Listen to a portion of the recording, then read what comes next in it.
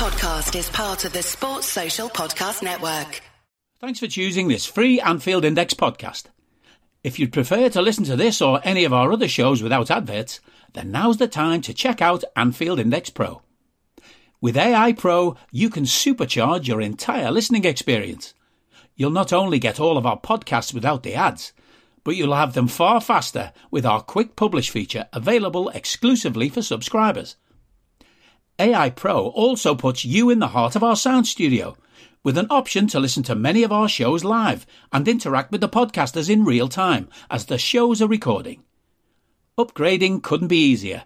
AI Pro is available on all popular podcast platforms, and we have our own apps for Apple and Android. Just head on over to AnfieldIndexPro.com and get started today. Hello and welcome to Post-Match Raw. Don't worry, Trev will be back, but his family decided to do something nice for his birthday, so I'm the substitute. We'll call me the DM for this week, and hopefully we fix that next week. But we are here for the Chelsea game, which is contractually obligated to be a draw. But I will introduce my guests before we get into the game, and of course we have the originals. We have Dave. How are you doing, Dave? I'm good, mate. I'm good. I'm just glad that one's over. Yes, it was a bit of a weird game, that one, but as I say, we'll get into that. We also have the newly dubbed Harold. Harry, how are you doing, Harry? I'm good, thank you. Yeah, enjoying the rebrand, similar to Dave. I'd worked myself up before that game, actually, into a bit of a state, given sort of the stuff that's been going on with Liverpool and Chelsea over the past few days. So, yeah, I'm okay with the draw, I think. Yes, I was expecting a bit worse when with the midfield and it was a bit open, but as I say, we'll get into the details. But as we usually do, we'll go into the starting 11s and whatnot. But if you are new to this season, if you're a pro subscriber as well, Raw will be live on Discord for this season. This one is now live to a good amount of people on Discord. Hello, everyone. And if you are in the Discord, do feel free if you want to make comments or questions. If we have time, we'll obviously try to get to them. I have the Discord open in front of me, so feel free to put anything in the chat box there. But if you are a pro subscriber, do jump in the Discord. You can get more interactive with us here. But we'll get into the game. Harry, I'll stick with you for the Liverpool team. It's a strange one because, well, we don't have a very key component of our midfield in the club. So it was always going to be a bit of a weird lineup. But he decided to go with McAllister at the 6 rather than Jones. And then that obviously knock-on effect is that Gakpo's in midfield, which means Jota joined Diaz and Salah up front, and it's the regular back four. Yeah. I mean, is that a bit of a surprise for you? But I mean, suppose Jones missed the last pre-season game, didn't he, with what seemed to be a knock, so maybe that was an issue there, or came into the thinking of Klopp? Yeah, you can only imagine that was it. I wasn't going to be entirely surprised if Gakpo was in the lineup, just because, as you mentioned, right, we have these deficiencies, clear holes in the squad, and you try and think about how can we try and shore those up. We probably need the tactically switched on players who are going to be able to do a bit more of the work that we need them to do in cutting off lanes and pressing well. So I wasn't surprised to see Gakpo. I think the way in which he actually lined up in the end probably was a bit of a surprise. Really happy to see the new lads in immediately. McAllister and Szoboszlai, I think we'll come on to talk about as the game unfolded. You could sort of see why it's a bit of a waste to have McAllister back in that role. I think he's really going to be much more effective for us a bit further forward, despite how good he is at sort of obviously breaking the game up and the interceptions. But front three, Jota from pre-season, I think we'd seen he'd been in good form. Seemed to be fitter than he's been for quite a while as well. So was hoping to see more of that today, and didn't actually pan out that way, I don't think. But Salah, picks himself, of course, and Diaz. Yeah, I thought it made sense. Away from home, the pace that he has, sort of the threat that he could pose. Wasn't too surprised. I mean, I was thinking whether or not we'd go with Nunez maybe from the start, just because Diaz is a completely different kind of threat, I suppose, if you do bring him off the bench. But yeah, not too many arguments with that. The biggest argument is what you mentioned, Guy, right? The very clear holes in the system that exist, and the frustration that we're entering another season, making compromises rather than having everything we need, and like playing a system that we're familiar with and have all the parts for. So that was probably the biggest frustration. We always knew there was going to be a compromise. I'm getting Twitter open in the background, and David Ornstein has the audacity to tweet about Ajax and Middlesbrough transfers. What is he doing? Not the time or place. Jesus. Anyway, back to the game, Dave. I mean, I'll come at you for the Liverpool team, and then we'll move into the Chelsea team. The Liverpool team, I mean, in terms of the midfield, there's not loads of options, as I say, but we knew what we were coming into the game, into the season with, I should reword that as.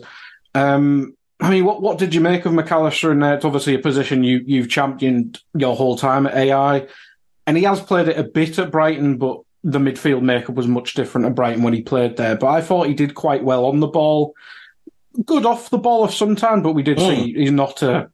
No, he's not a defensive. Yeah. He's not a natural in there, and he did well, and he made that great challenge in the dying moments as well, back in our box, and he did his best, and he was busy, he was active, he put his foot in when he could. He was very good on the ball. You can see the quality just rips off him on the ball, but it's blatantly obvious that there's major defensive issues in this team now.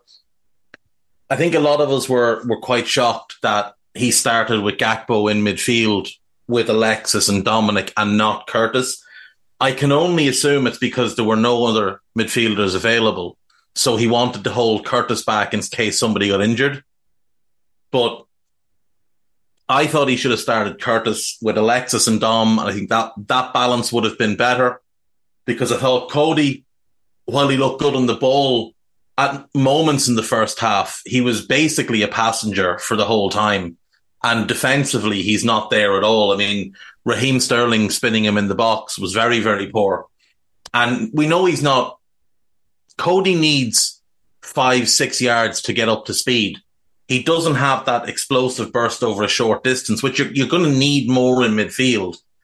Dominic and Alexis have that quick first step where they can get to the ball. And I did think the two new boys looked really, really good, and I thought they worked really well off the ball. I don't think it takes a lot to fix that midfield. I think you just plop in a high-end defensive midfielder, move Alexis to the left, and all of a sudden it starts to make a lot more sense. Now, then there are other issues in the team. Andy Robertson, we'll talk about him. I thought he was shocking today. Genuinely, I thought he was awful. Trent had some good moments. He also had a lot of moments where he looked like he'd been out in the piss last night. Yeah. But, that's something that's going to need... That's the manager just needing to have a word with him. Like, you've just made him the vice captain. We need to see more effort. We need to see better from him. I thought the two boys in the middle of the defence were really good. Yeah, considering how much they have to do as well. Yeah, exactly. Because if you look at that team, there are 3 players who you'd really call defensive players. And one of them's Andy Robertson, who has been fairly stinking now for about 18 months. So we were taking a big risk. We went very attack-minded. And it almost paid off. It almost paid off because early doors, we were able to play through them. They were wide open. They clearly hadn't planned to play a back 3.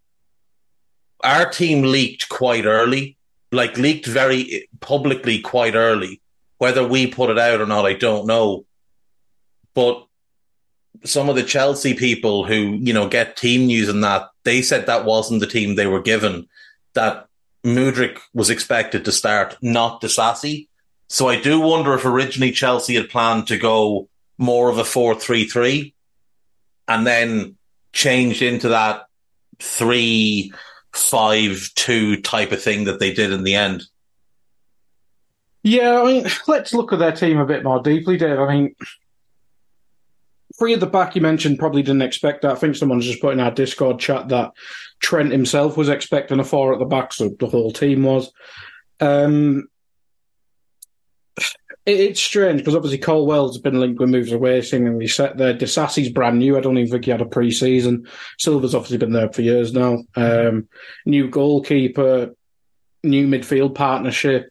The wing-backs is the only thing that's really settled there, and they obviously got injured in the later parts of the game as well. So if it's weird because a draw against Chelsea doesn't sound too bad, but when you put on paper how new and unsynchronized their team is, it almost seems like an opportunity missed if we just maybe got our summer a bit more right. Yeah, it is. Like, we haven't gotten our summer right. Now, there's multiple reasons for that, and obviously the summer's not yet over. There's still nearly 3 weeks left in the window, so we still have time. Look, anytime you go to Stamford Bridge and get a point, it's not a bad result. No matter what, it's never going to be a bad result when you go to one of the top teams and get a point. Especially when this is the first game of a new manager. The crowd are really into it. Like, it feels like there's been a bit of a cleanse at Chelsea this summer. Like, there's a new culture, a new approach, just in terms of the manager. He's a lot more positive than Thomas Tuchel is. He's a lot more charismatic than Graham Potter. And obviously, Frank Lampard is a PE teacher, so just having a real manager does help there. Chelsea've had 2-3 years of upheaval with the whole Roman thing, and then what happened last season, and, you know, Todd Bowley bringing the circus to town and all the rest. So it did just feel like they had a little bit about themselves today, a little bit of added enthusiasm, a little bit of added motivation, trying to put on a show for the manager. These players aren't stupid. They know what's going on. They read Twitter as much as we do. They know that Chelsea are in trying to sign Moises Caicedo. They know they've been linked with Lavia. They know they've been linked with Elise. They've been linked with Tyler Adams. And, you know, rumours are they're putting in a bid for Pele, but nobody told them the truth on that one. So they want to make an impression. And I thought, you know, in Conor Gallagher and Carney Chukwuemeka, two players that probably aren't going to be regular starters. I thought those two had a little bit about themselves today in terms of, you know, a bit of bite. Enzo grew into the game. But the disappointing thing for me is that that's a back three that hasn't played together before. And there were massive gaps between them early on. The first half, they were wide open. Those three hadn't a breeze where none of them knew where the other two were. There was no communication. Caldwell was getting isolated. Disasi was getting isolated. The wing-backs weren't getting back in to help. And we never took advantage of the fact that there was 20 yards either side of Thiago Silva. We made Thiago Silva look like 29-year-old Thiago Silva today rather than 39-year-old Thiago Silva. We made it so easy for him. We telegraphed everything into his area. We didn't put numbers in around him. We just made it really, really easy for him to look like he was still in his peak. And like, if you watch them week to week, he is a liability quite a bit if people put pace around him. And I thought that's what Klopp was aiming for when he put Jota through the middle, thinking this will exploit the lack of pace there, because Caldwell's not the quickest either. But we never really went at them after that, after the Mo goal got disallowed. Before that, we were opening them up. But after the Mo goal got disallowed, I thought we were just quite flat for a long time, and it was really disappointing to see. And it began to highlight the flaw in our team, which is that lack of a defensive midfielder, that lack of a ball winner, that lack of real dynamism. Because like, Dominic's quick, but he's not a dynamic ball winner. Alexis isn't the quickest player in the world, and Cody is undynamic, shall we say. And they were pinging the ball around in midfield, and we couldn't get close to them. And that's where we were crying out for, you know, a Moises Caicedo or whoever who could even just leave a little bit on one of them. A bunch of their players were leaving it on our lads today. We saw three or four of our lads get left in heaps on the ground, and the referee was just letting it flow. Are you that person who has everything? The coolest merch and those must-have fan threads?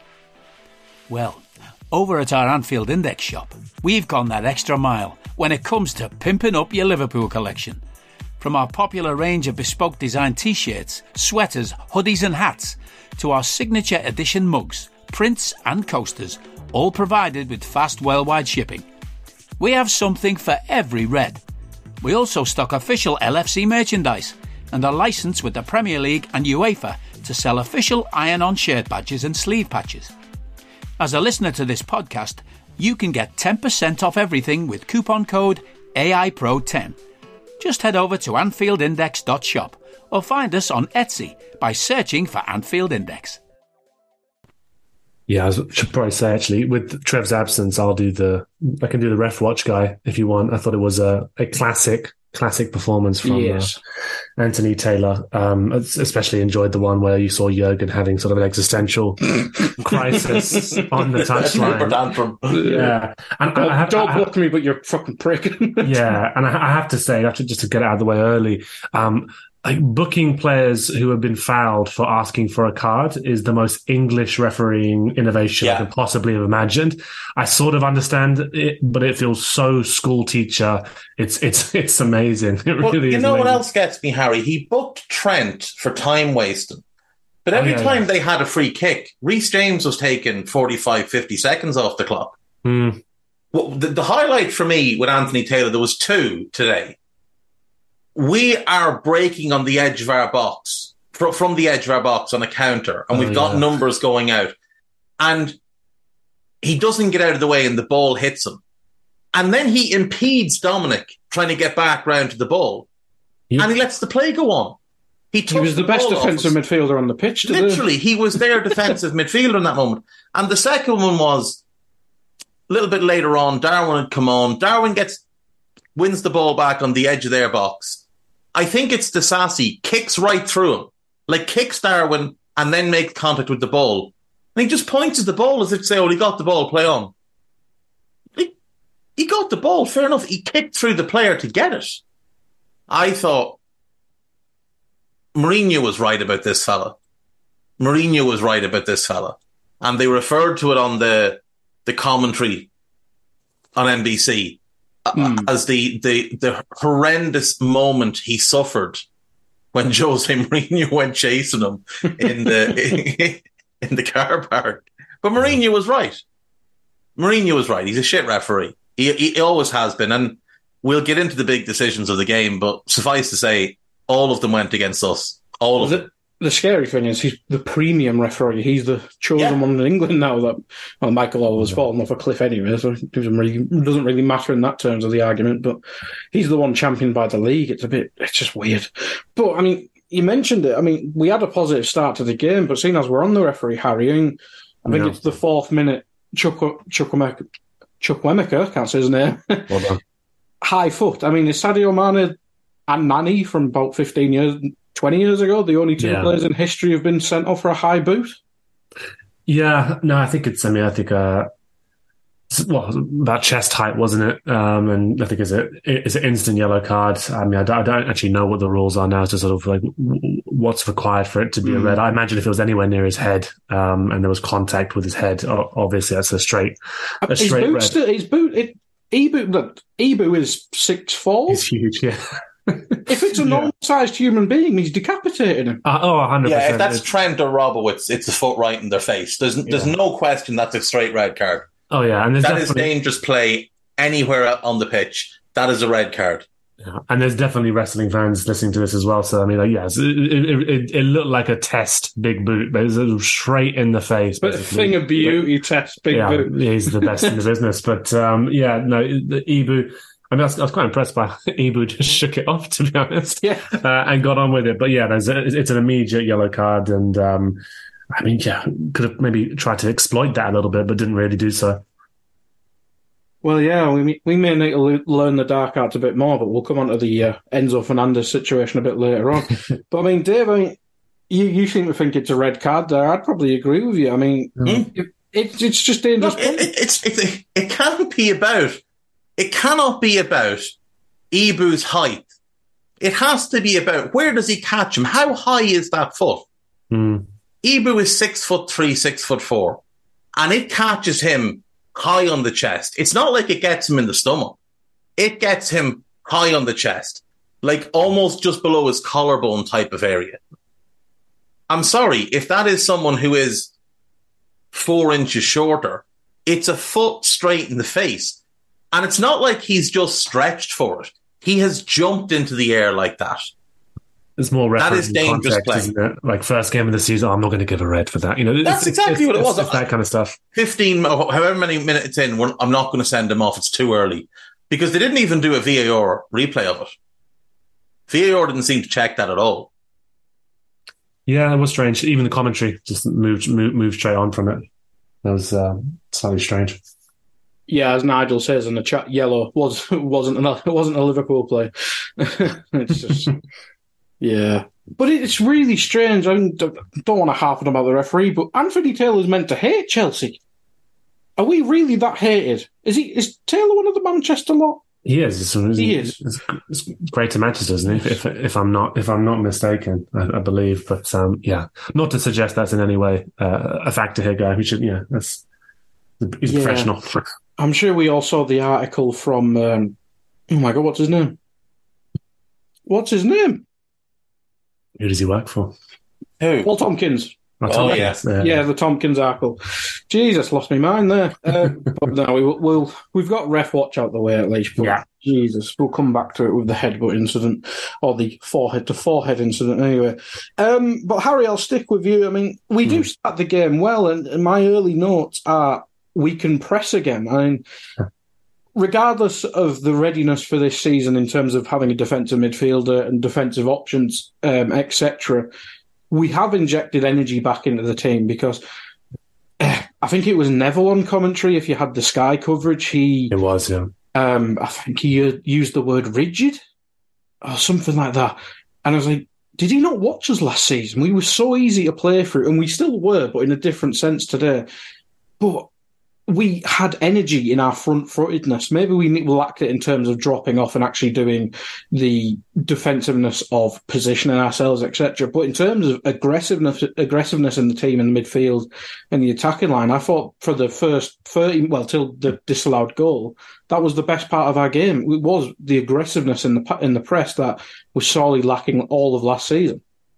Yeah, no, I thought it was better for sure. I think you could see the influence that Szoboszlai and McAllister were having. I think you can also see why we want them to be operating in that side of the pitch. Really, I think they can double up. There was some better group pressing that I'm sure the under pressure guys will notice in terms of sort of how we approached it. Thought certainly as the game went on, the pressing got worse in some ways, but yeah. And I thought it was good. And I think you can see just having fully fit cogs in those positions and people for whom those roles are a bit more natural. Yes, I know McAllister in the six isn't necessarily natural for him, but when he found himself in the areas that we're hoping he's going to be playing in more for us this season, looked very comfortable. You could see sort of the combative nature for him. He's winning these interceptions and his ability on the ball as well, which of course was really highlighted on a couple of occasions also for the goal as well. Having somebody with that eye for a pass who can also get the pass off fairly quickly. I thought he was caught a couple of times today and he's probably still getting up to speed, but more often than not getting the pass away quickly. And Szoboszlai just looks so much more comfortable in that role in the right sided channel, making the runs. Obviously saw him glide through their defense pretty early on. He looks so much more comfortable in that role than we ever saw sort of with Henderson, who was sort of shoehorned into it a little bit. So that's really encouraging. And I hope his confidence builds as the season goes on, because there are a few times today where I was hoping he'd be more cocky than he turned out to be, actually, in terms of actually taking some shots on and backing himself a little bit more. But that's completely to be understood, right? Your first proper game in a Liverpool shirt against good quality opposition. I understand them taking it a bit more safe. But no, I thought early on, really encouraging and sort of what we were expecting, right? This side is good in attack, can cut through you, especially when there's holes.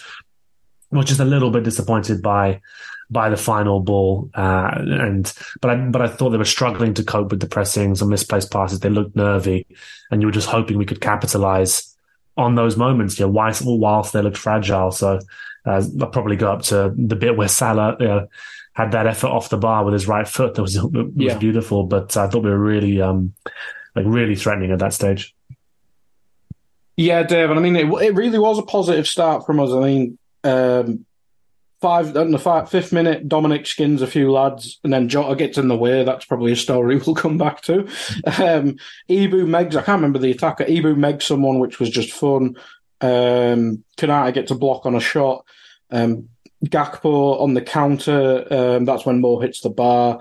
And I'll pause there because the next bit's about Robbo getting kind of exploited down the left, which I think we do need to talk about a bit. But we did start the game well, Dave. And let's focus on Szoboszlai.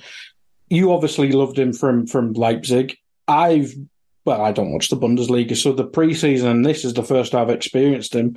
And considering it's a role that I didn't know he could do in terms of right centre mid, which had a lot more defensive responsibility than you'd probably expect, I thought he looked pretty damn impressive in that fact, because when we bought him, I thought everyone would probably expect him to play as that right number 10 in the free box free type thing. But this was much more of an orthodox midfielder role, and I thought he was really excellent in it, to be fair. Yeah, he's capable of playing anywhere you want him to, really. I mean, he's been on the radar since he was at Salzburg, when he'd been at Leffering and played there a little bit, came back to Salzburg. Like Red Bull had snapped him up really early and brought him into their system, and him and Haaland were the two stars of that Salzburg team, and somehow we ended up buying Minamino. And I like Kaki, but Jesus Christ, like what was going on there? No, look, he's got immense amounts of quality on the ball, and he put in more defensive midfield work today than the fella he replaced has put in the last 3 years. So, he can do both sides of it. We saw the dribbling ability. We saw some clever passing. We didn't get to see him shoot, which was disappointing. Was hoping I should have at the end. Yeah, should have. It sat up lovely. I was hoping he was just going to unleash it, but he tried to play it into Darwin. And he just got the angle of it wrong. But everything about him is outstanding. The set pieces were good, but the work rate is what's hugely underrated here. And I mean, people seem to think he's going to come in and be this, shrinking violet. The guy's 6'1" and he's a unit. Like, he's not backing down from anybody. He's not afraid to put his foot in. He's not afraid to get physical in the game. But he has this amazing ability with the ball at his feet. And like you said, he slaloms through their defence, and for some reason, Jota takes the ball off him. And if Jota had just gotten out of the way, Dominic was faking that shot to go past that last defender, and then he had an open shot on goal, and for some reason Jota just got in his way and made a horrible connection with the ball. So it is what it is. That should have been a big opportunity for us. It didn't work out, but we did carry on playing well from there. Yeah, we did. I'll delay talking about Robbo because it does lead on to the goal, to be fair. And Dave, I'll stick with you. I mean, I think it's Ibu who works it back to McAllister after a Chelsea attack. It's a nice pass from McAllister to Moore, but what Moore does with the ball in passing to Diaz is just pornographic. It's a filthy pass, and Colwell's just all over the place. Sanchez has no chance, and best right back in the world, Reece James, just can't be asked defending. Yeah. I mean, by this stage, we've missed one big chance, haven't we? Where Diaz played in Cody. Hadn't that come before that? Where Diaz skinned James on the wing, played in Cody. It looked like he was going to shoot, and he squared it to Mo, but he played it behind him. That was 11th minute. Yeah, Mo hits the crossbar. So, we've already seen Reece James is struggling a little bit defensively here. And he just doesn't bother in this case. He's absolutely nowhere to be seen. If that's Trent, he's getting absolutely hung, drawn, and quartered on Sky as we speak. But it's a lovely goal. I mean, it's a really, really well-worked goal. And we'd already showed the flaws in that defence. And I think Mo had realised Colwell didn't want any part of Mo 1v1. If Mo was getting the ball and running at Colwell, Levi was going to be backpedaling. And therefore, it was on Jota and Diaz and Gakpo breaking from midfield to get themselves in and around the box, because Mo was going to become as much a creator as a goal scorer in that scenario. And that's exactly what he does here. It's a sensational ball. It is absolutely outrageous, but it's no surprise. Not a surprise at all. How many times have we seen Mo play these incredible passes, generally to Sadio or Bobby over the years? And it's a great finish. It's a really, really great finish. Yeah, Harry, and I think that was kind of what we were talking about earlier in terms of the on-ball from the midfield, at least. I mean, maybe we saw it in the second half, it got a bit stodgy at times, but when we were on and we were getting the ball into McAllister quick, he could spring these lads, and in this case it sprung Mo, who then furtherly sprung Diaz. and it was a really nice pass, and it was a good finish as well. Oh yeah, and it's a lovely run, good finish. I mean, yeah, always love diving finishes just to make sure that the ball goes in the back of the net. I think we've seen in preseason, right, Salah, with the number of assists he racked up, that I think in this system, at times with the new attacking options that we've got, he is going to become even more influential creatively than he's been already. And I did enjoy, I mean, a brief bit of the commentary that I actually enjoyed, although Peter Drury was good on Sky Sports, which is obviously a refreshing change. But anyone but Tyler was just fantastic. He was good. He was good. A couple of nice pre-rehearsed lines in there about walking through the storm and heads up. It was some nice work from him. But Neville and Carragher, I think we're aware, Carragher regularly sort of overcompensates a little bit to detract from the fact that he's obviously a Liverpool player, and Neville. Yeah, I think we know Neville's influence. But that was a moment where they did talk about. Mane's left, Firmino's left, but Salah's still there, and he's still performing at the same high level that he always has been. Really, he's obviously a world-class talent, and probably the best goal scorer in the league as well. Now that what's his name has departed to Bayern Munich. So yeah, great goal, and the kind of goal I hope we see more of this season. And happy for Diaz that he gets that goal nice and early as well, just so he can get it off his back and then just focus on being more productive this season. Yeah, hopefully. I think that was not a criticism, but the only point of development for Diaz was getting the numbers that Mane used to. Exactly. And it's a really nice start to that in that respect.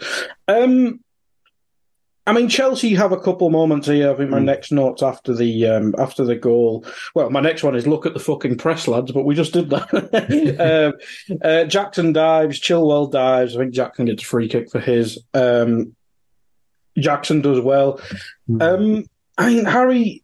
I was going to mention it before the goal, and I think the play I just mentioned was down Trent's side. To be fair, but I think the story from mainly the first half, because Reece James was good going forward. It was good going forward most of the game, but that left side, and I think it'd be naive to blame one person on it because the whole system was failing on that side. Diaz wasn't really tracking James, Gakpo wasn't coming across, and Robertson, bless him, he was just going to the wrong man every time. Now, I think this is obviously a knock-on effect of not having the midfield set up properly, but Harry, I mean, Robertson is not doing great stuff to dispel some of the doubts some people have had about him in recent times. Yeah, I think it's very, very clear. And I think you can look at the reaction after the game and everyone's largely saying the same thing. And that, we knew going into the game, these are the areas of weakness. I think we saw Bayern Munich, especially, I thought, in the preseason, exploit those areas, exploit those weaknesses because they're pretty obvious. They're sort of top quality sides. And yeah, Robertson, continually getting dragged out, pulling the entire defence across, and then also leaving us vulnerable to the switch, in terms of that, the cross to Trent's side where he'd obviously pulled in and it was leaving Chilwell in quite a bit of space as well. Didn't really make the most of some of the chances he had there, but Sterling's, popping up in nice pockets, good combination play, I thought, with Reece James, but yeah, it's just not comfortable for him. We know this, and it's an interesting debate, I think, because we've gone through an entire preseason now, and obviously the end of last season playing in this system. It gets the best out of certain players, and it potentially makes us a ferocious force, even more ferocious from an attacking sense if we get the right parts to add a bit more balance to it. But I think even if we do get these parts, and you get a top quality defensive midfielder, you get a great left-sided centre-back.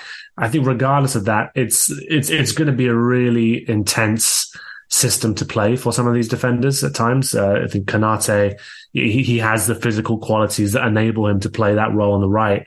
But it's really, it's quite tough for him to do it. And I saw some interesting reactions coming out of that. Some people telling me that, I think I made a point that we needed a left-sided centre-back, and I got some responses saying, Konate was dreadful as well. We maybe should get a right side centre back. So I'm not sure what game they watched, but Konate was class. It's a tightrope for him. I do understand what they're saying in terms of it's really, really making it a tightrope for him. He's excellent, so he gets away with it most of the time. But I do wonder, would we be better off just getting a couple players in and going back to the 4-3-3, or like it doesn't seem like that's going to be the way now. It seems like we are going to stick with the system for a little bit of time, and if that's the case, then giving the defenders the best possible chance to do their job without it being super intense every game. And again, this is a better quality side we face today.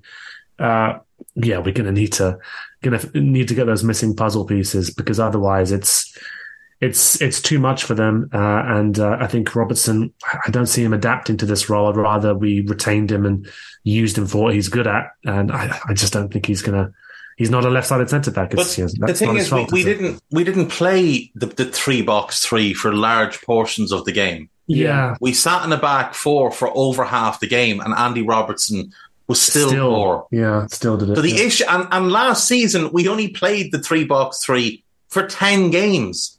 I'm tired of hearing people say, it's just a system that doesn't suit him. He hasn't been good in 18 months. Since the turn of the year in the 21-22 season, Andy Robertson has not been good. It has nothing to do with the system.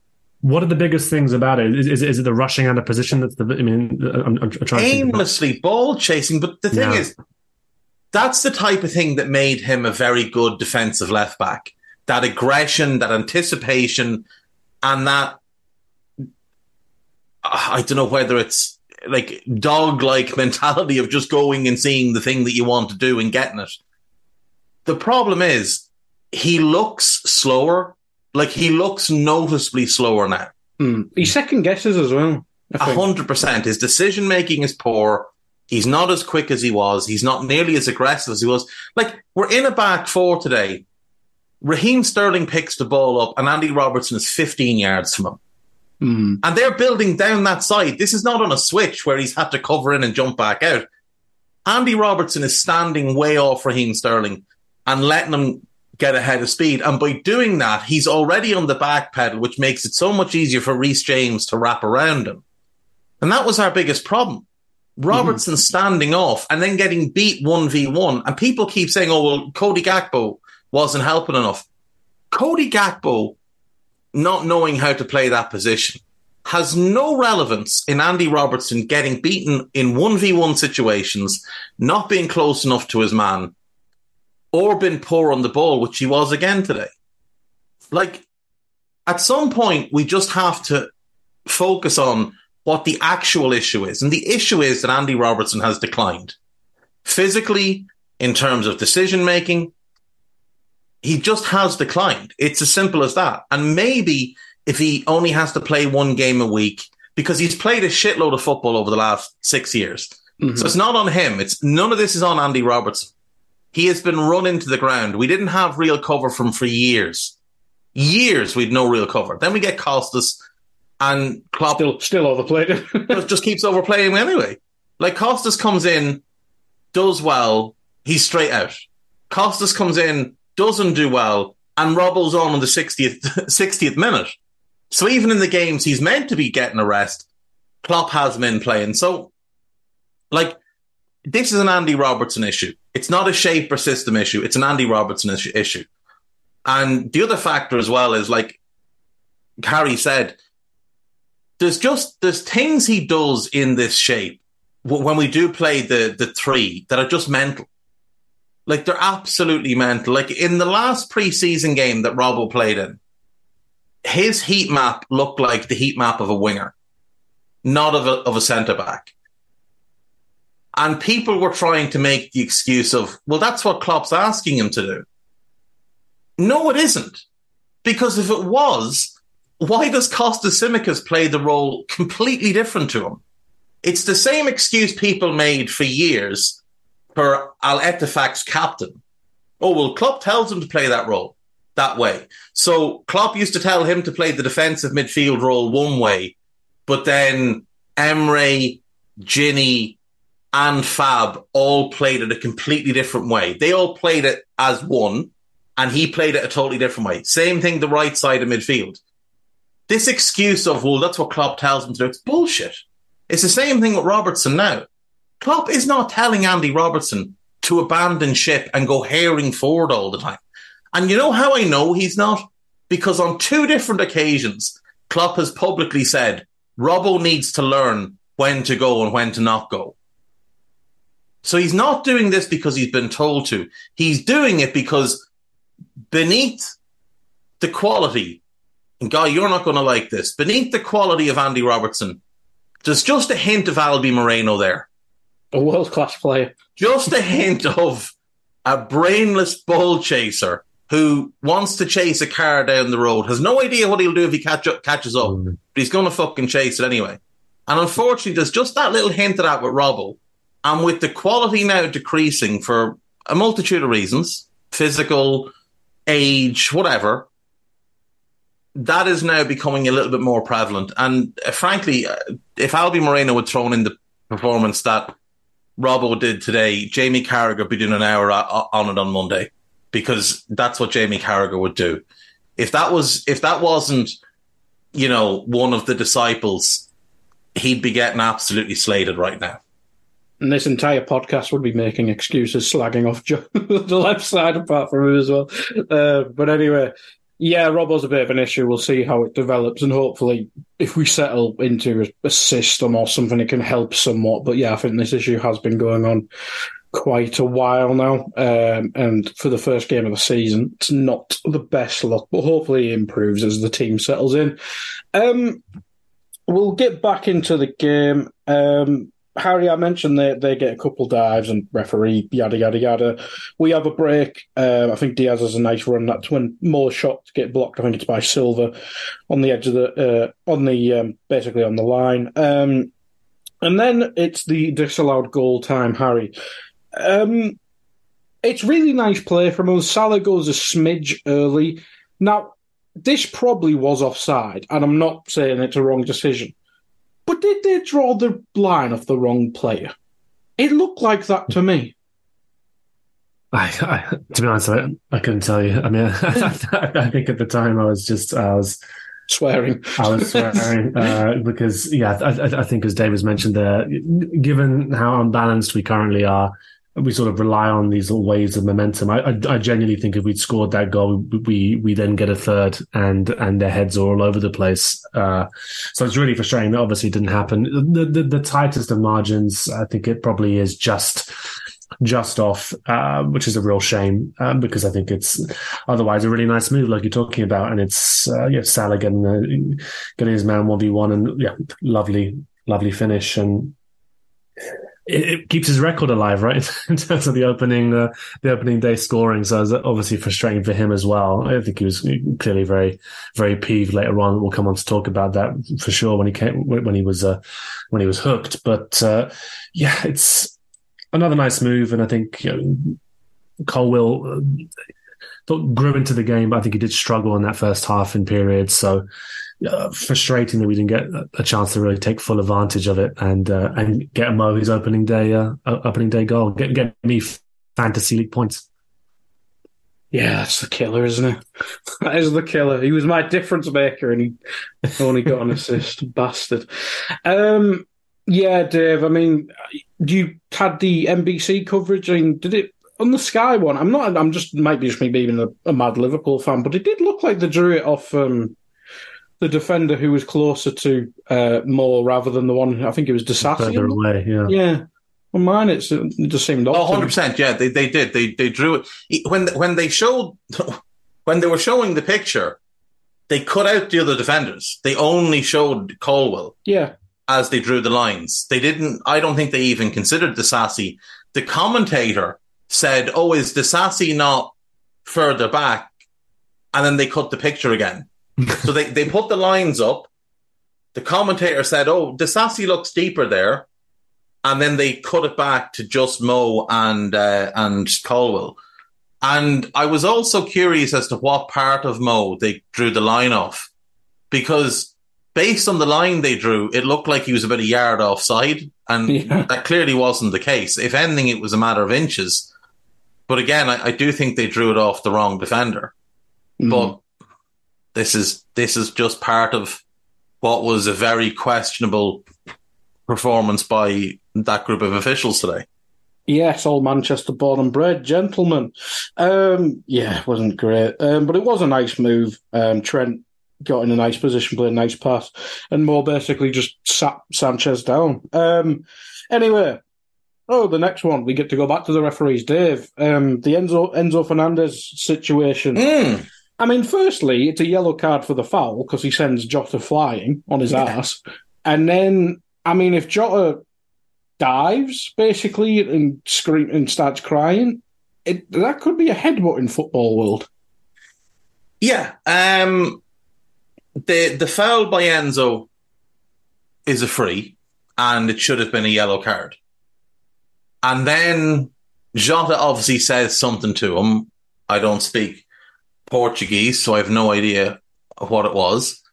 Enzo steps towards him, and Enzo definitely flicks his forehead at him. Definitely. And what makes it worse is that Anthony Taylor.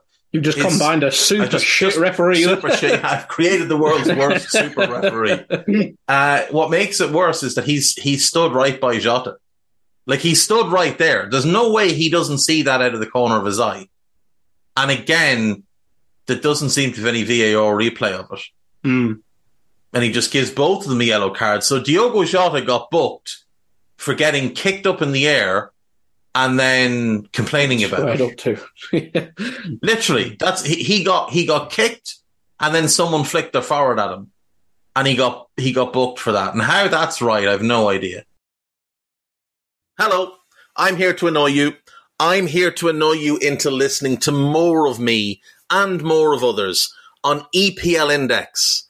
We don't just have the Anfield Index stuff. We've got EPL Index as well, which covers the entirety of the Premier League. And we have 3 podcasts and a whole bunch of really good writing on EPLindex.com.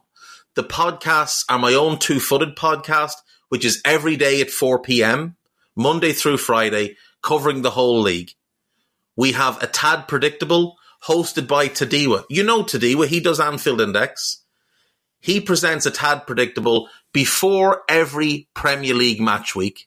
And then Kevin De Vries and his crew on the EPL Roundtable, they're every week after the Premier League match week. So make sure you listen to everything we're doing on EPL Index and follow us there on Twitter at EPL Index. Thank you. Bye-bye. Yeah, it's just the standard. If you don't know what's going on, you book both. It's just bad refereeing. And there's no excuse for that, as you say, he was right next to it. But Dave, I'll stick with you for their goal, which is on the 36th minute. We just couldn't get the corner clear. Like, it becomes a scramble in the box, and maybe Trent and Van Dijk should do a bit better. But the key issue is we just never got the ball clear of the box at all.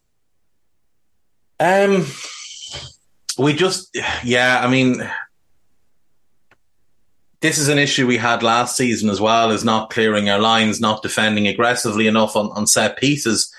Dominic wins the header, and it feels like our lads kind of see the header go clear and think, all right, well, we're away now, so we'll just run out back into, normal defensive line. And none of our players realise where the ball is going. So I think it Gallagher it drops to, and he just and he just heads it back in, and our players are ambling out. The one I'd look at is Trent, to be honest. I think he's the one that can see this. He's not aware who's behind him. He's not aware who's behind him, and he's not talking. He's not communicating to the others around him. He can see from Dominic's head the flight of the ball. He doesn't seem to make a shout to pressure the ball, and doesn't seem aware of people just running by him in the other direction. And it's a scuffy, shitty goal. Like, it's a really, really spawny goal. It kind of, I think it hits the inside of his calf and then hits Ali and dribbles over the line. It's a shit goal to concede. It's the type of goal we did concede a lot of last year. And it's a shame, because to that point, we'd been defending really well. Like, some of it was a little bit frenetic, but we were defending really, really well. We were holding a defensive shape. The issue was our left back was all at sea, but the other 3 to that point had been doing well, and the midfield was doing a decent job at stopping them playing through the middle. So they just went real simple. Get it wide, get it in the box, big switches from James to Chilwell, spread the pitch as wide as possible and put it in the box and hope for the best. That was their game plan. And then we just gift them a goal by just that split second where everybody switches off and the players who need to be talking don't open their mouths.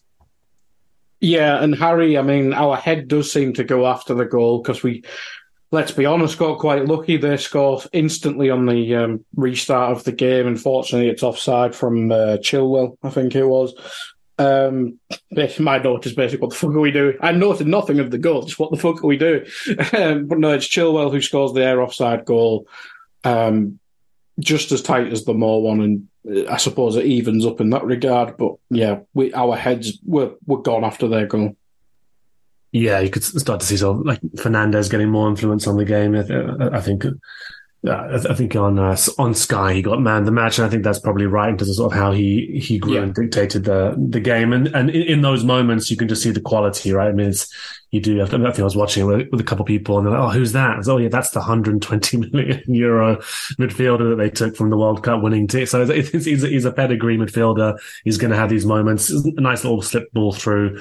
Then you have the diatribe for about 20 minutes from the commentary team about this suicidal high line that Liverpool play, and it's been wrong for 15 months, completely ignoring the context of the reasons why about it. 2 years prior. like why it might be wrong, and of course the fact that they play this high line because they know they've got VAR and they back themselves most of the time to get the calls, which we did, obviously. Always fun to see sort of the Chelsea party ruined in that moment, so that was quite nice. But yeah, you're worried then, and at that stage you're flipped from thinking it's a really positive start, we're cutting through them here, to, we could use half time just to get in and reassess things and make sure that the balance is okay, remind a few people of their positioning. It wasn't the most comfortable because, as we've all talked about, they were fragile. We didn't take advantage of that, and we allowed them to get back into the game.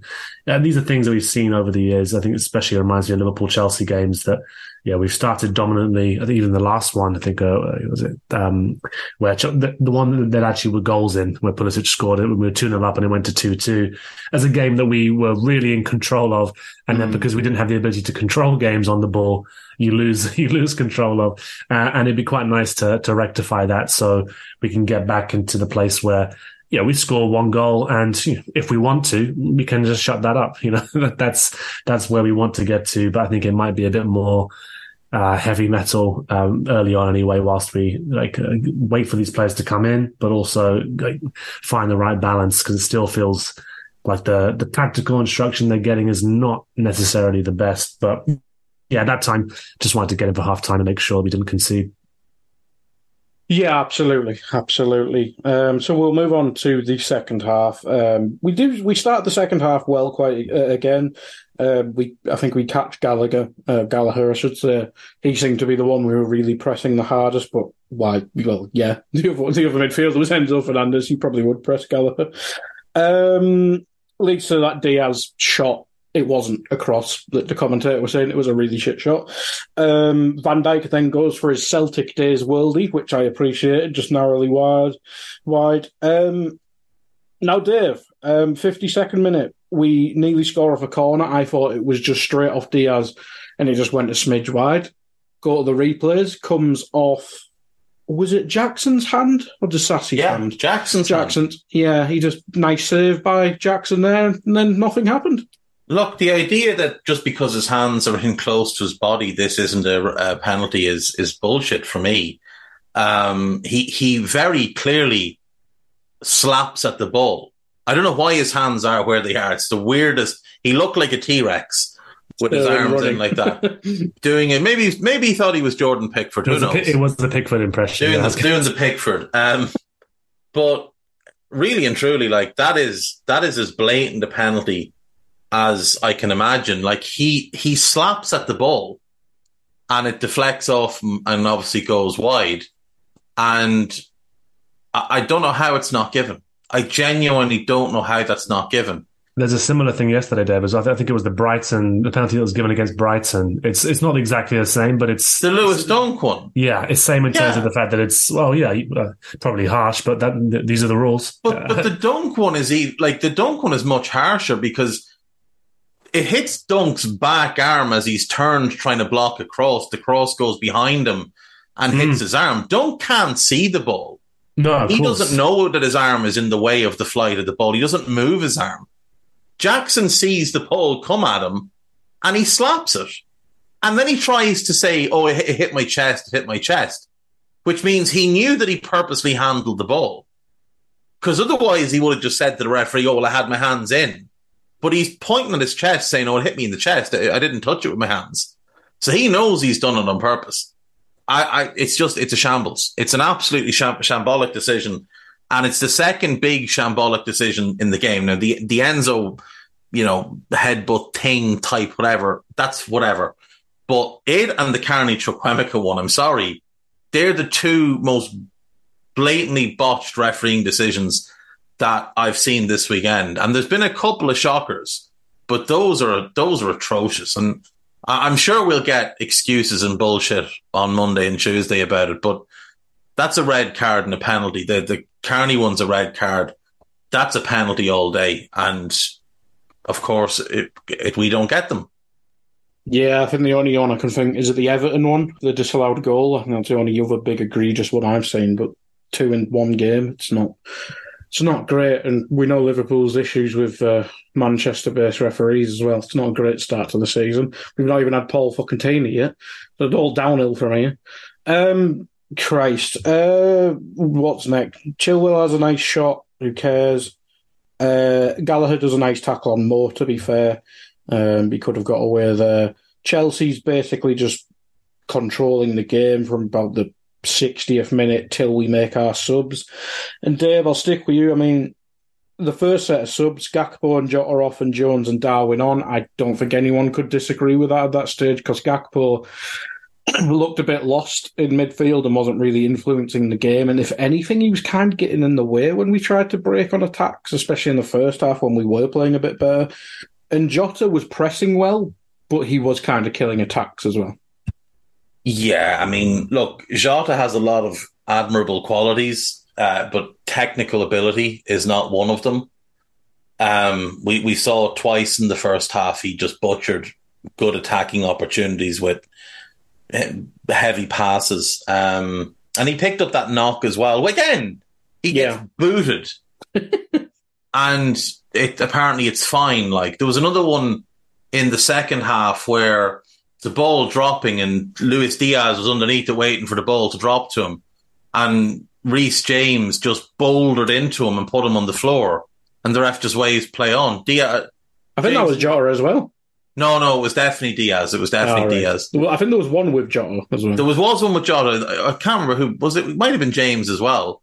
But look, the referee just a shocker. But no, it was these were the right subs. I mean, I would have made the change at half time. I would have brought at least Jones on. Put Cody up front, brought Jones on and taken Jota off. And left Cody up front as the 9, because we were making it so easy for Silva by not putting anybody up against him. Jota kept dropping into strange areas, probably by instruction, but who knows, really. And so I thought that change should have come at half time, but I wasn't surprised when he made those 2 changes. And I thought Curtis, when he came on, did a decent job at solidifying us in midfield and giving us a bit more presence. Darwin was very much on the periphery of the game, but it was not his fault. We didn't give him any service. Like, we gave him no service in the entire time he was on the pitch. Yeah, we'll talk about the next sub in a minute, because I think Elliot needs chatting about a little bit, because he's been almost a forgotten man coming into this season. Harry, the next couple bits then, I mean, Trent was just, we finally got our foot back on the ball, and then Trent just sloppily gives the ball away and then didn't look too arsed about it, which is not great from your new vice-captain. Ali makes a good save. My next note is Enzo Fernandez is good. I mean, as I say, neutral fan, despise Chelsea, but I'm not really asked about their players. I won't say excited because that means like I'd be happy to see him do well, but I'm very interested to see how Enzo does this season as someone who didn't really watch him outside of the World Cup. Yeah, he's an exceptionally talented player, isn't he? I think it's more about getting the balance right around him, not asking him to do too much, not playing him in the wrong position, and getting him motivated as well. I think that's like all three things that were probably not there all the time last season, certainly under Lampard, shall we say. But yeah, he's clearly very, very talented. I wish he wasn't playing for Chelsea. Said that about quite a few players over the years, unfortunately. And he's capable of dictating games like this, and has these real moments of class. Dave was just talking about sort of Jota's technical ability there. We know what Jota's good at and can be a ruthless finisher at times. All the technical ability in the world is Enzo, and he matches that flair with tenacity in the right moments as well. So if they get a 6, hopefully they don't get the one that they're trying to get. He's going to be unlocked even more, and you imagine he becomes even more of an influential figure for them. He's at a great age as well, so yeah, it's always exciting to see very talented players come to the Premier League and do their stuff. Obviously, they're doing it in our red, or at least for a team that's not going to be a threat to us immediately. But yeah, he's clearly a very talented player, and we could have done without him being there in the side, I think, today. But you're right. The second half, I thought Trent was very casual on that chance, didn't sprint back as well, which, again, it's the basic stuff you can do. Even though you're not going to get there, but at least sprint back, do the, go through the motions just so the fans are happy. I mean, at times you've seen the players with much less quality than him do that, and they did themselves to fans. So it's a bit weird to see him not busting a gut, but they clearly have gigantic amounts of faith in Konate and Ali. And I think, again, we probably won't talk about him too much, but again, Ali today just does the important things really well, makes them look incredibly simple. I thought he dealt really well with a couple big 1v1s, chances that weren't super big chances, but he's there and he gives you that reassurance, which is always nice to have. But you could see from the start of the second half it wasn't going in the right direction. And again, you were just waiting, really. You're looking at the clock thinking we'll probably have to wait till 60 here before we make the changes that are the obvious ones. And it was around, wasn't it, like 65, 66 minutes when they finally got made? Yes, it was. I mean, Harry, I'll stick with you. I think the second subs. Sure. Moore comes off, which I think shocked a lot of people. Yeah. But he wasn't really getting in the game. Let me rephrase. We weren't getting him in the game at all, or any of our forwards at that stage. So we bring on Doak as just a bit of a wild card. He obviously had an impressive pre-season, maybe just a bit of explosiveness. But the other one I want to talk about was Elliott coming on, which he came on in the, I think, right centre mid role, but he was a bit more attacking than what we were playing. I thought Elliott came on and made probably the biggest impact of our subs. I think Jones shored it up, as Dave said earlier, but Elliott, he did just make an impact, which I think was always a criticism of Elliott. He was a nice player, but it wasn't an impactful one, so it was nice to see in the first game he impacts the game. Yeah, I think my gripes with Elliott are I don't believe he's a midfielder in a Klopp side, and I think that there's nothing he can do really about that in certain ways. But in terms of his talent on the ball, I think he is a player that at times can give you that ingenuity. He clearly got a bit of vision about it, a bit of creativity, and can have these cameos where hopefully, if we're not relying on him for defensive work, he can come on and he's creative. He can combine with players well, see some passes, execute them fairly well for runners. And we had obviously Darwin coming on as well. And so, yeah, it was nice to see him have nice to see him have a impressive cameo. I do probably lean towards the side that I don't think we should see a lot of him this season, other than in sort of attacking cameos. If we get things right in terms of the recruitment that we're still doing, but again, sort of nice to see him have the impact. And it was very stale and flat up until that point, so it was pretty noticeable that he did make an impact. Doak, on the other hand, I think only had about 5 or 6 touches.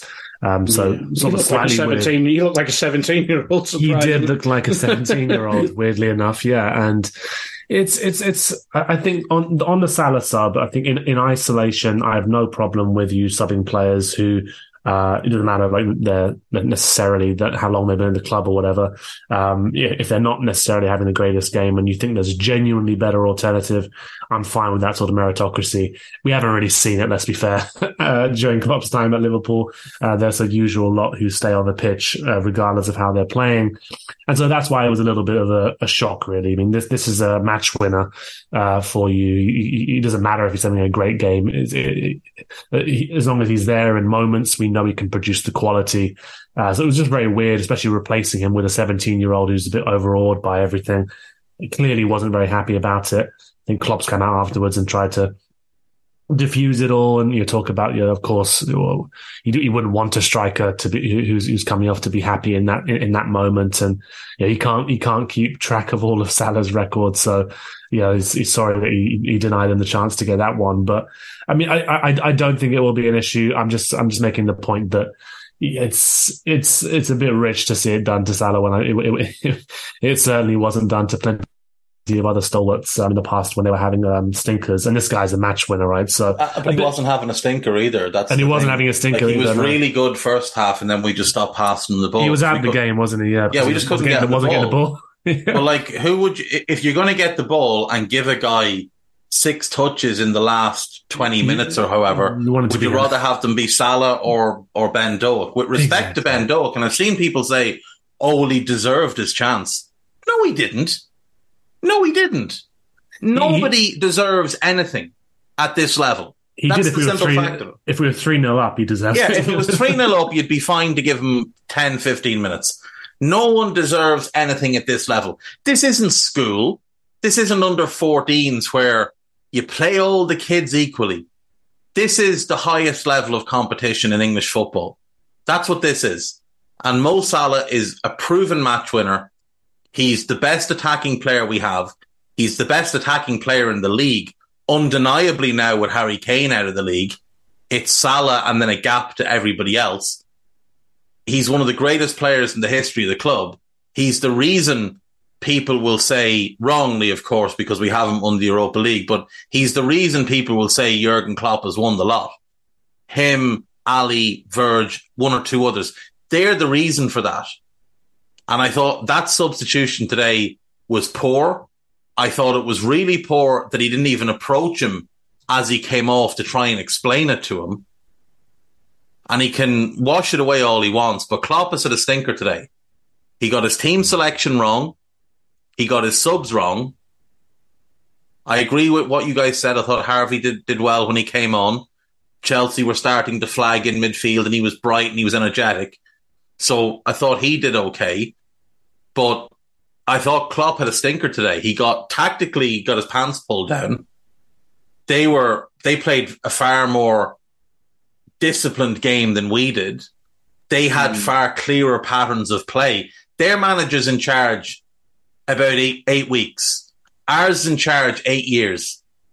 And they looked like a team that knew what they were doing. And we looked like a gang of lads at times today who'd been thrown together. There was no patterns of play. There was no build-up. There was no urgency. There was no demands. So Jurgen didn't have a good year last year. He didn't have a good year in 2021. And maybe he was making a point to his boss who sat up in the stand of, I need money here. I need help now. But to me, that sub was a big mistake. You could have made it 10 minutes later. You could have given Doak the last 10 minutes, but 20 minutes against Chelsea, who clearly have defensive issues. Yeah. You want Mo Salah on that pitch. You need Mo Salah on that pitch. Ben Doak, come on, barely touched the ball. What do you have, 5-6 touches? Mm-hmm. What do you do with them? Ran down a blind alley once and just gave it up simple the rest. So, yeah. I don't need a VPN. I've got nothing to hide. This is what I used to tell myself before I hooked up with LibertyShield.com. Not only is my home internet now fully encrypted, but I can now access all the websites I want, whenever I want, and do so from absolutely anywhere. As a Liverpool fan, I love to know I can now watch every match, regardless of whether it's on UK TV or not. My Liberty Shield VPN makes sure nothing is blocked and guarantees me super fast streaming speed throughout that match. You can get connected right now with their software package, which includes a 48-hour no-obligation free trial and instant access to their apps for Apple, Android, Fire TV, PC, Mac, and Android TV. Or go a step further like I have and get one of their pre-configured VPN routers. These small but powerful devices allow you to easily connect every device in your home to VPN, making it the perfect solution for smart TVs, Mac boxes, and games consoles. Visit LibertyShield.com today and use coupon code AIVPN25 to get 25% off at checkout. And as you kind of alluding to, games are 100 minutes long now as well, so it could have been even longer for Mo to be on the pitch. Dave, I'll stick with you for the end of the game. We'll try and get wrapped up. I don't want to go stupidly long. We had those subs. Szoboszlai's now on left wing. They make some more subs, bringing on £90 million lads, you know. Another refereeing boo-boo. Dom gets blown up for breathing near someone. Yeah. Yeah. Alexis passed to Darwin, fucking him. So that's probably the last big thing to talk about, but I'll go through the rest of my notes and we'll come back to that. Trent has one of the worst free kicks ever. He basically just passes it back to them. Elliott's done well. Nunes tries a worldie, which takes a bit of a deflection. And then Chelsea, I was going to say steal the game, but if they won, it probably wouldn't have been a stealing. But Dave, the end of the game there from Dom's non-foul. It's not stealing if the other person hands it to you. And had they won that game, we could have had no complaints because we should have been 3-0 up before they even got woken up. Like, we should have scored 3 times in that first half. Mo missed 2 really good opportunities because he had a poor first touch. The one where the ball was lobbed over to him and we had a 2v1 situation with Diaz on the other side. And he takes a decent first touch, but then it bounces off him, and Disasi comes across and clears it. Any kind of decent first touch there, Mo either scores himself or squares it, and Diaz scored. And then there was the one where it gets rolled across to Mo. Simple enough shot, and he doesn't put any kind of purchase or power behind it. I think it hits Silva maybe, but it hits him low, and they're like, Mo should be absolutely fucking torpedoing that into the net. Hit it as hard as you can and hope if it does take a deflection, it takes it in. So that should have been 2. Then we scored the 3rd. Then we had a 4th, what should have been a 4th, disallowed. Like, we should have been running away with that game. But we didn't. We scored one of the chances, allowed them back into it, and at times rolled over to have our belly tickled, which was really poor and really disappointing to see. There were a couple of players, Ibu, Verge, a couple of the boys in midfield, including the 2 subs that come on in there, Harvey and Curtis, who did put in a shift. But the 2 fullbacks, very, very disappointed with those. Disappointed with Cody. Very disappointed with Jota. I know Diaz scored, but he didn't have a particularly good game. He let James off, I think. He did. Like, he was roasting Reece James. And why he didn't just start to hang in the space between James and Disasi, I don't know. But he kept getting too close to one or the other of them. They were leaving space for him to play into, and he just wasn't taking advantage of it. And part of it was that Jota kept dropping out to the left and getting in the way. Cody was pushing on and getting in the way. It wasn't a smart performance from us at all today. It really wasn't a smart performance. But what I will say is this. There's a lot of positives to take today because we're clearly not the finished article, and I know they're not either. But if you were to transplant in not even a great defensive midfielder, just a good one, Czech Doucouré, Florentino Luis, someone like that. Doesn't have to be Caicedo, doesn't have to be Tchouaméni. Czech Doucouré or Florentino Luis, players you could get for somewhere in that 60, 65, maybe pushing the £70 million range. They would transform that midfield, because now you push Alexis back to where Cody was today. So that one signing hugely improves two positions. Two positions massively improved at one signing. I'd say 4 positions, to be honest, Dave. I think he helps Robbo a lot more, and I think he gets Diaz as well. Robbo is the second one who needs to be replaced. I'm sorry. I'm not going to have this drag on and on. Robbo is a weakness in this team, and he has been for a while now. And unless Virgil is superhuman pre-ACL Virgil, Robbo just can't. We can't make up for the errors in Robbo's game. And he doesn't have the burst himself to make up for them. We need to be on the phone this week to Southampton for Lavia, because we should still get him regardless. Because he's a really, really talented player. And personally, if Robbo's going to be in the team, you play a back 4, you play Doucouré and Lavia in front of them, you play Dominic and Alexis in front of them, and you play Mo and one other up front. And that's your go-to 11. Because you've got to have that defensive base. Tell the fullbacks, right, get back to what you used to doing. Get forward. And you sit those two boys in front of Virgil and Ibu, and you have that block of 4. And you defend with those 4. And you let the fullbacks go. You got Dom and Alexis. We'd be electric going forward. We wouldn't be as great defensively as you would like, but we'd be a lot better than what we saw today. But get on the phone to Southampton for Lavia, to either Benfica or Crystal Palace for Luis or Doucouré, and ideally to Sporting for Goncalo and Asio, because he could play as a traditional left back in your back 4, or if you move into that 3-box-2 with Trent inverting, he's a really good fit on the left side of that. But we need to get busy now. Now, the other thing we should do is we should continue to fuck with Chelsea over Caicedo. It's now 4 minutes to 8, which means that we are now approaching 56 hours since Romano told the big lie that Caicedo had told us he only wanted Chelsea, which never happened, and started to create all this noise because, Fabrizio is not a journalist. He's a social media influencer. And that's what he does. He gets paid to send promotional tweets. And that was a promotional tweet, as was Lavia now, or Caicedo now follows Chelsea on Instagram, which he's done for 6 months.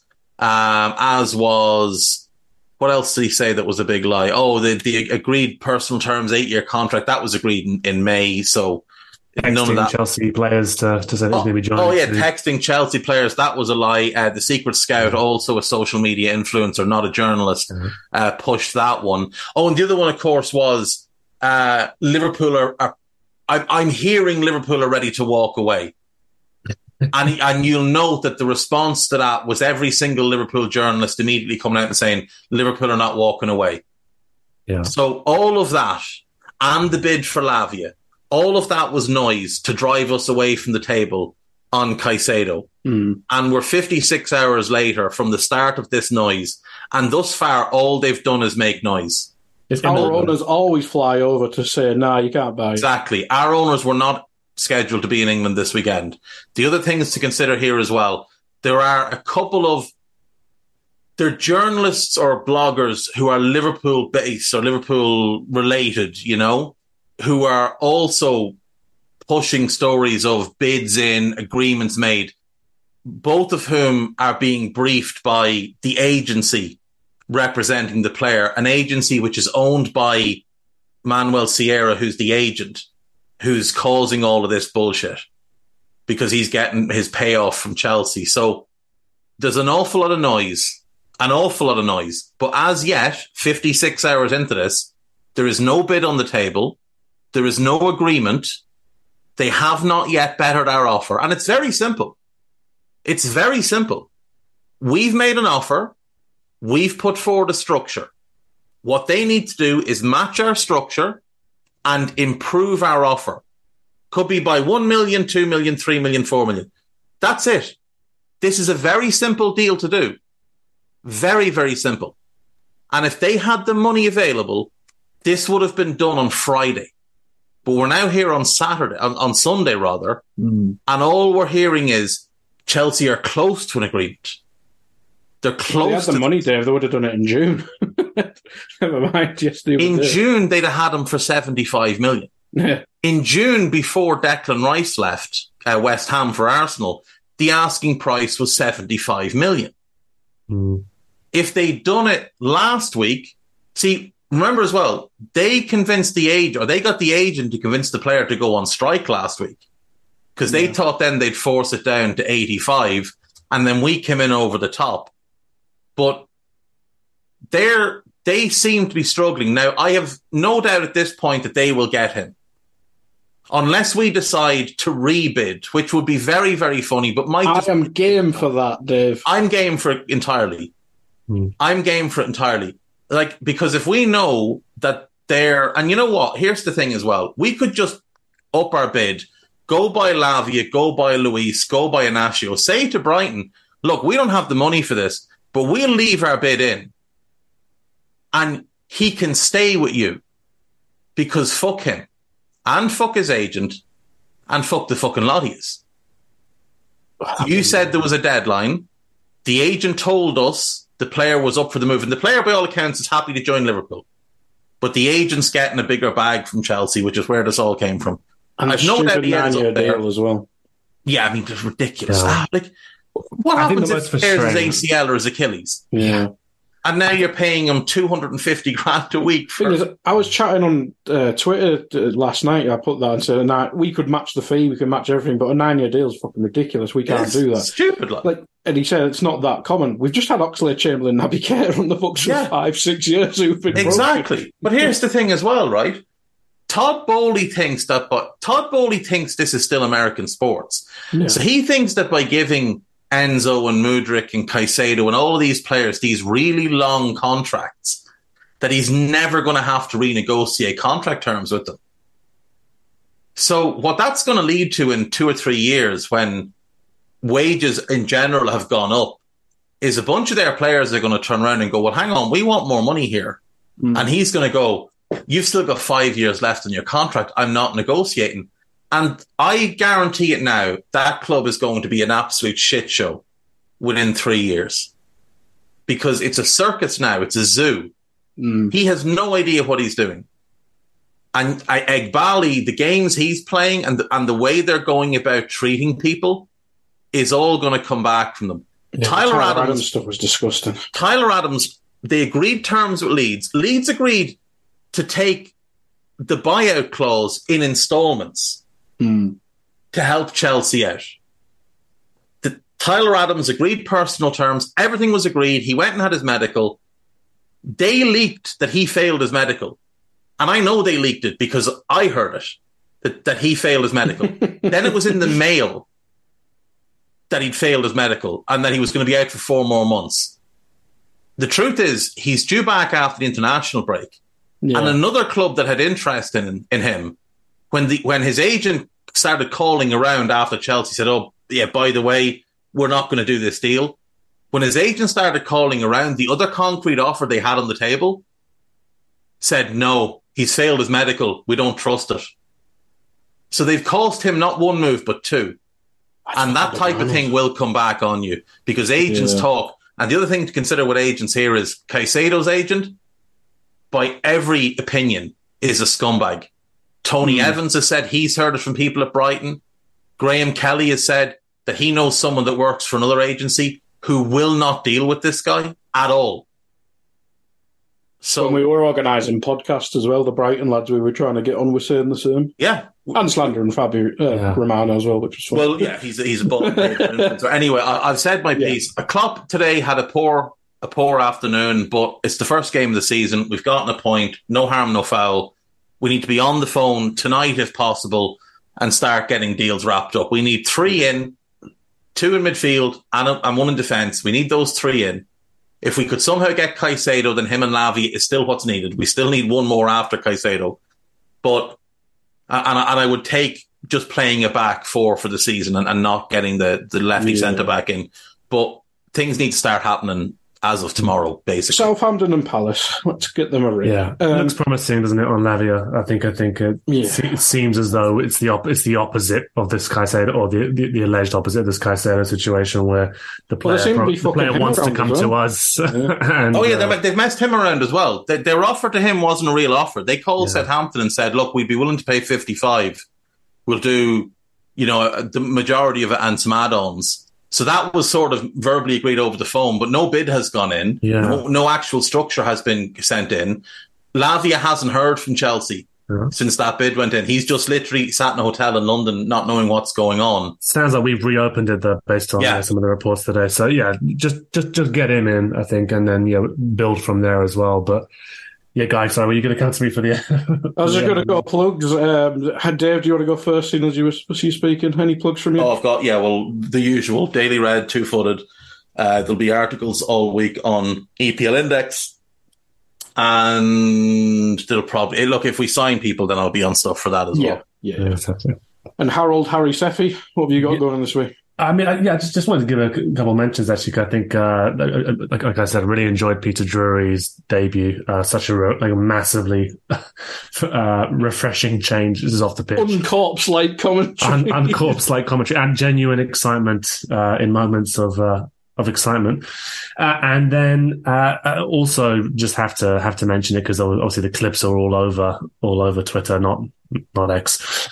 It's just sensational debut from Sturridge this season. I think he's been absolutely incredible. From doing an impression of Roy Keane in front of Roy Keane to doing a stanky leg to describe how defenders defend against tricky wingers. I mean, there's singing Usher. Apparently, there's all sorts of nonsense that's going on. But chest hair on shore, white jacket, exactly, fantastic jacket, decked out. But also, importantly, actually making incisive points, asking direct questions, asking straight questions as well. I think he's built for this. So I really hope he's a more consistent theme on that punditry team throughout the season, because they absolutely need someone like him. And then just a couple of things. I mean, I think it's important to reference Virgil. Thought he was excellent today. They can really. I hope this captaincy relights that fire under him, just to be switched on from day one. And this is a great start. I thought he was really strong. Konate too, in a real challenging position. McAllister as well. I think he was the top for a whole bunch of different metrics in terms of sort of dribbles and interception, things like that. So he's going to be a real positive influence for us as well, as was Szoboszlai in moments. But did want to say, I think Dave mentioned it looks as though a manager making a point about players needs to get in with that lineup at times. And I think he was asked, Klopp, after the game, to reflect on comments by Pochettino that he wants more signings, and Klopp just quipped that that's what each Chelsea manager wants, and they usually get it. So again, it's pretty explicit comments here. I think that people are under no illusion. We're trying to get players. We need to be quick about it and get things wrapped up, just so we can actually focus on the football and not always off the pitch nonsense about imminent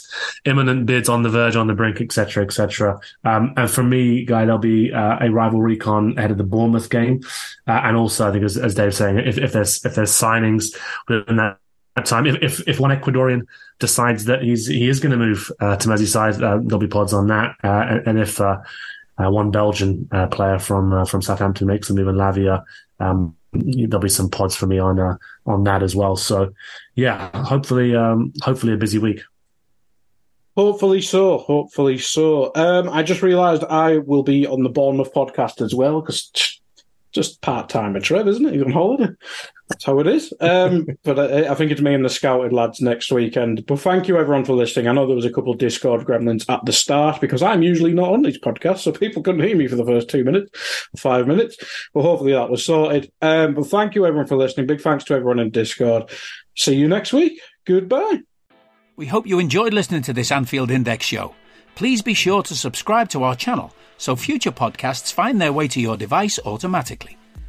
There's nothing quite like fan engagement, and we'd love to know what you think of anything discussed on this show. The best way to get in touch is over on our free Discord community, where both podcasters and listeners debate the hottest LFC topics 24/7. Sign up free now at AnfieldIndex.com/Discord. You won't regret it. You can also follow us on Twitter at Anfield Index and find us on Facebook by searching for Anfield Index. Oh, and before you go, we'd love it if you could leave us a 5-star review on your favourite podcast app. It only takes a couple of seconds, and it means the world to the people who create these free shows. Sports Social Podcast Network.